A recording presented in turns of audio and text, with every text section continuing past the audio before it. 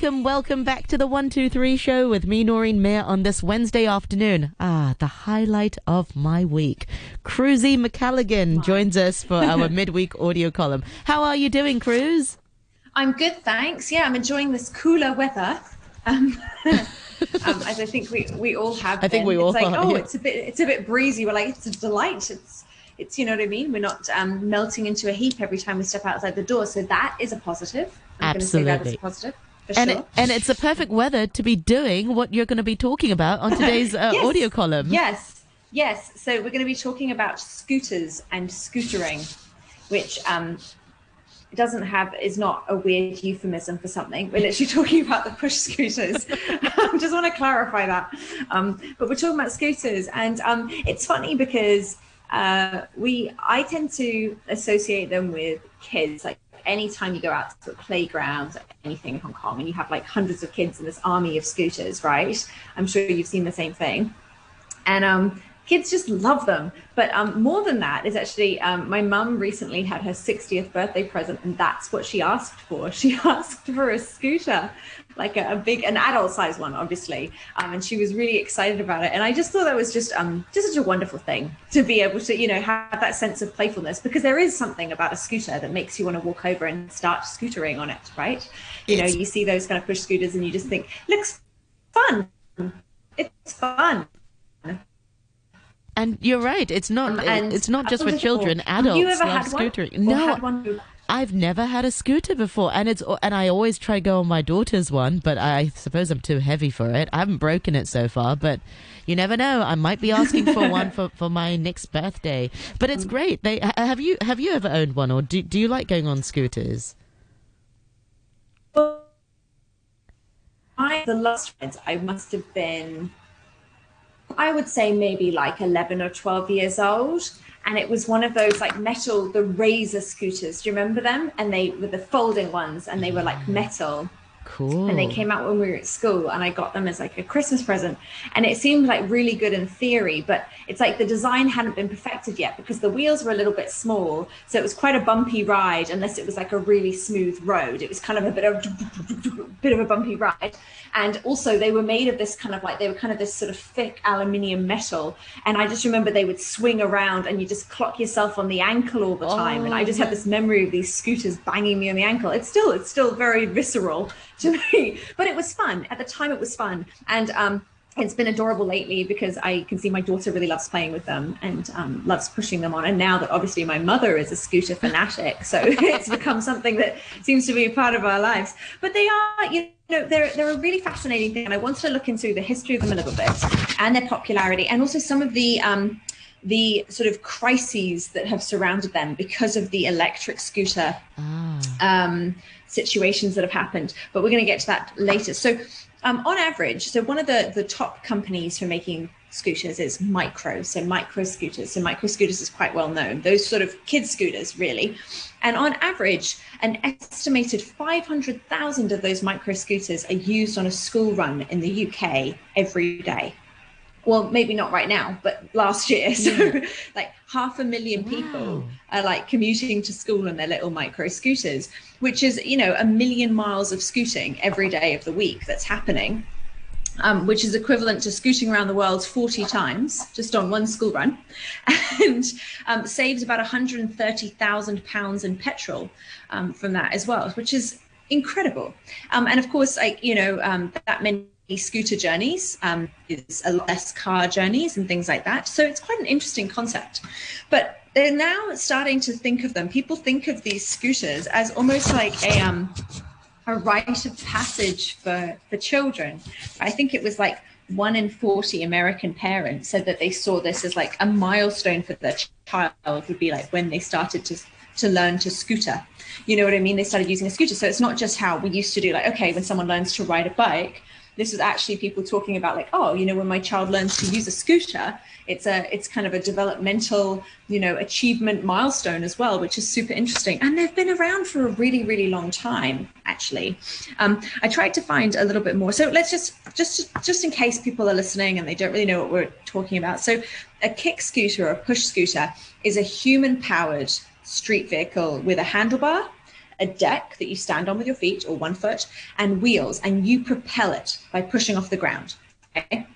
We're not talking about like a moped. We're talking about like a human pushing one that's human powered. And of course, these can have sort of 3 wheels or 4 wheels. There's different kind of configurations. Some of them can fold, some of them don't fold, some of them are bigger. And of course, today we also have some that have electric motors as well. So you just kind of stand on it and it would have an electric motor. So there's human powered ones and there's the electric motor powered ones as well.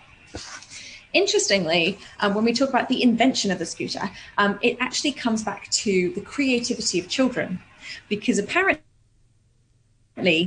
this was something that they think was happening in kind of industrial urban areas in Europe and the United States in the 1920s, or actually earlier than that, where kids who were just like kind of, their playground was roaming the coal darkened streets of industrial 1920s Europe, would just basically take roller skate wheel sets and attach them to a board and create kind of a handle, and just kind of innovating that way to just have a bit of fun and just to do something interesting. So this was this idea that these children who were quite imaginative would be taking things apart and putting them back together again, and they created this kind of scooter design, which is super interesting.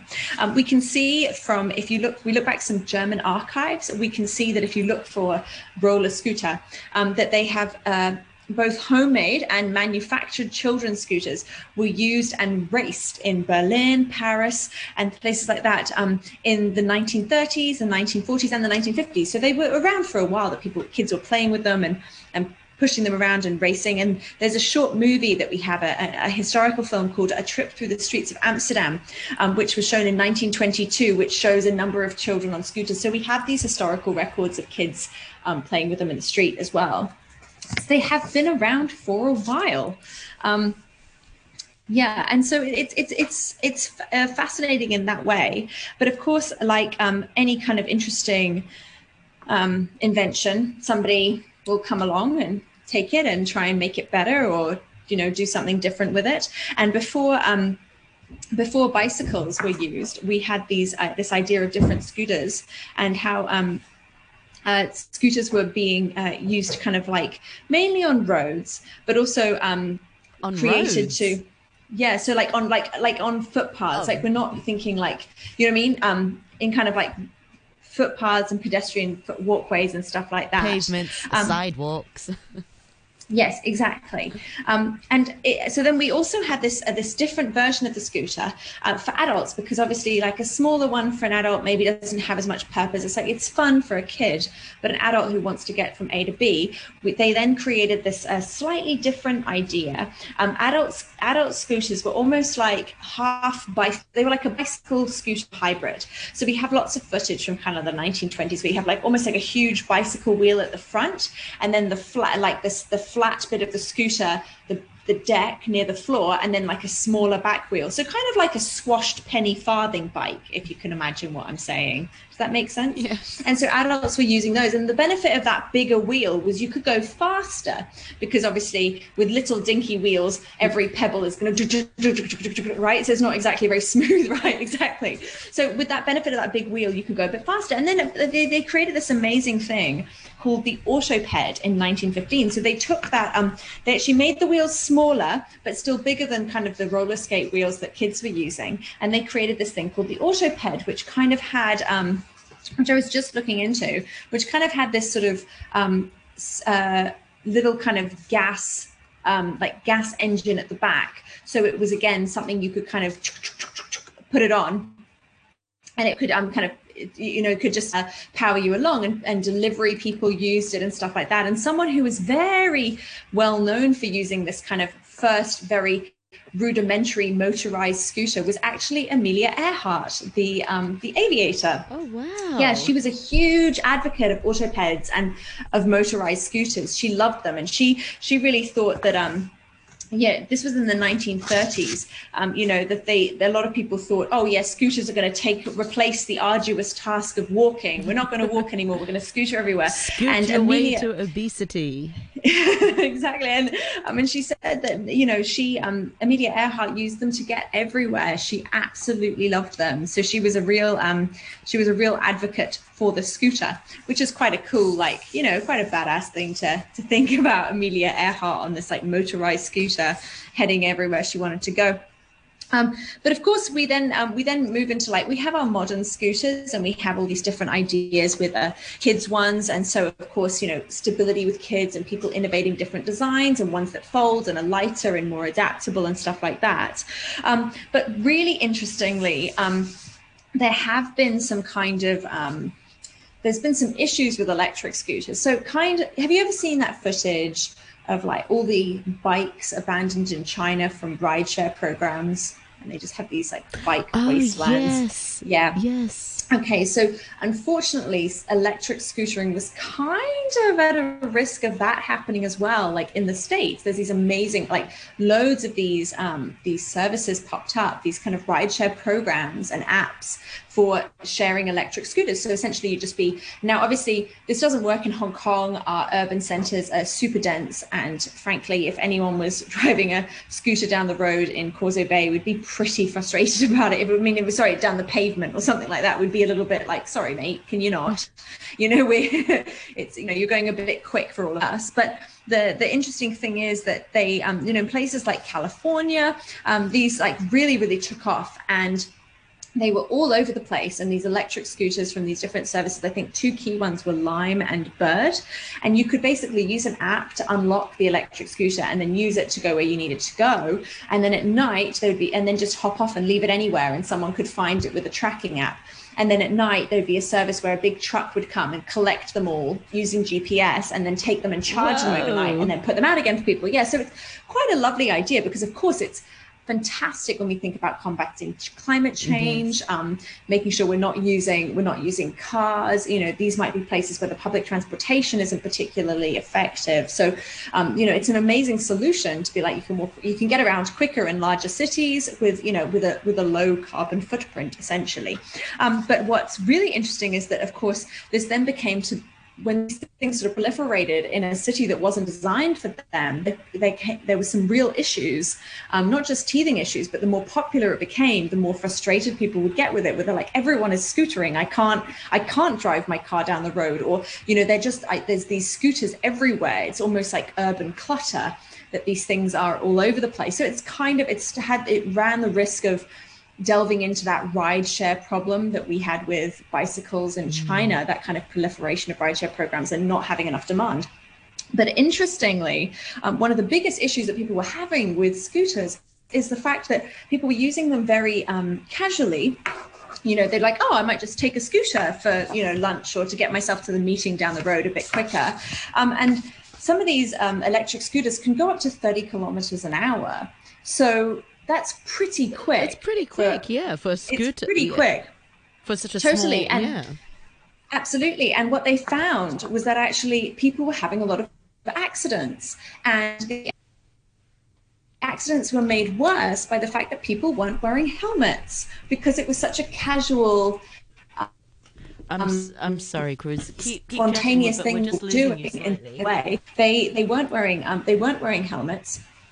And approximately 1,500 people in 2017 in the US were involved in e-scooter related.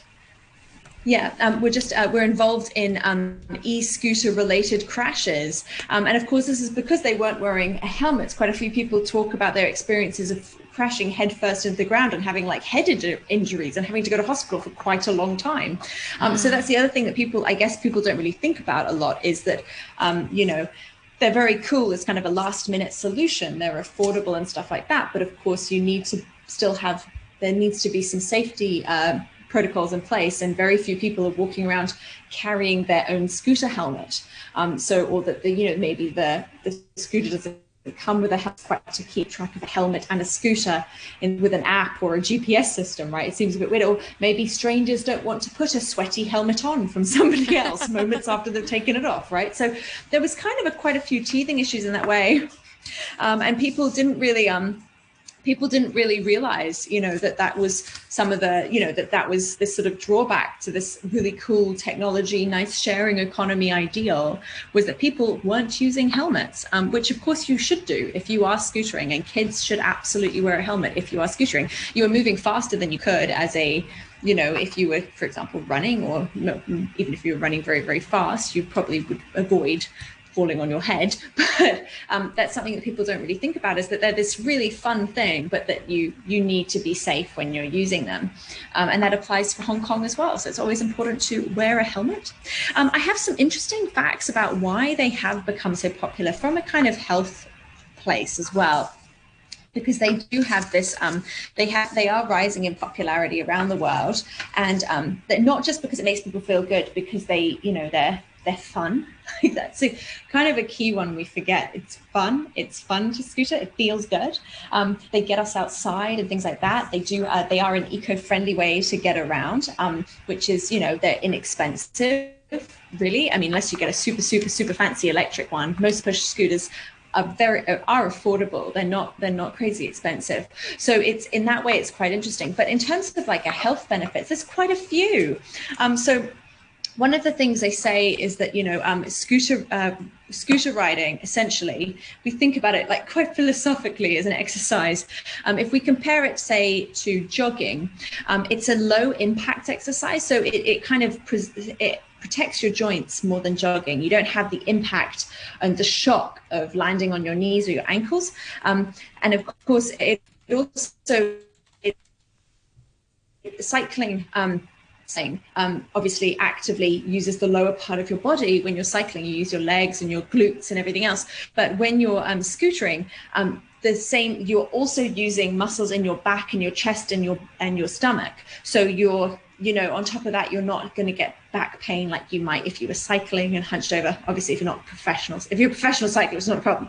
But if you're an amateur and that you're trying to look for sort of low impact exercises, scooting is a pretty good one. Interestingly, you shouldn't forget to alternate your left and right stepping leg. And I tried this on my mum's scooter and I can't do it. So I think I need to practice. It's like alternating breathing sides when you're a swimmer. You're supposed to do both, but most of us just get lazy for the rest of our lives. Just do one. Exactly. You need to work you're not supposed to do that with scootering. You need to work both sides. Yeah. And of course, it has this wonderful way of, because we're in that upright position when we're exercising, which is super. In terms of using energy, a scooter riding equals a very brisk run or a fast swim. So it's kind of that same sort of mid-intensity exercise once you build up speed. Obviously, if you're just pottering along, I think you're probably not burning much. But otherwise, it's a little bit of cardio. And it can burn fat and burn extra calories if you want to, if you're interested in that sort of thing. They've also shown that it's a nice activity for people who are going like to or from like lunch. If you're having a lunch break, for example, they were saying like having a scooter ride to and from lunch can be very beneficial in the kind of exercise and aerobic exercise it offers you, and being that little bit of low impact exercise. It's also been shown that a lot of PTs physiotherapists can recommend doing low intensity or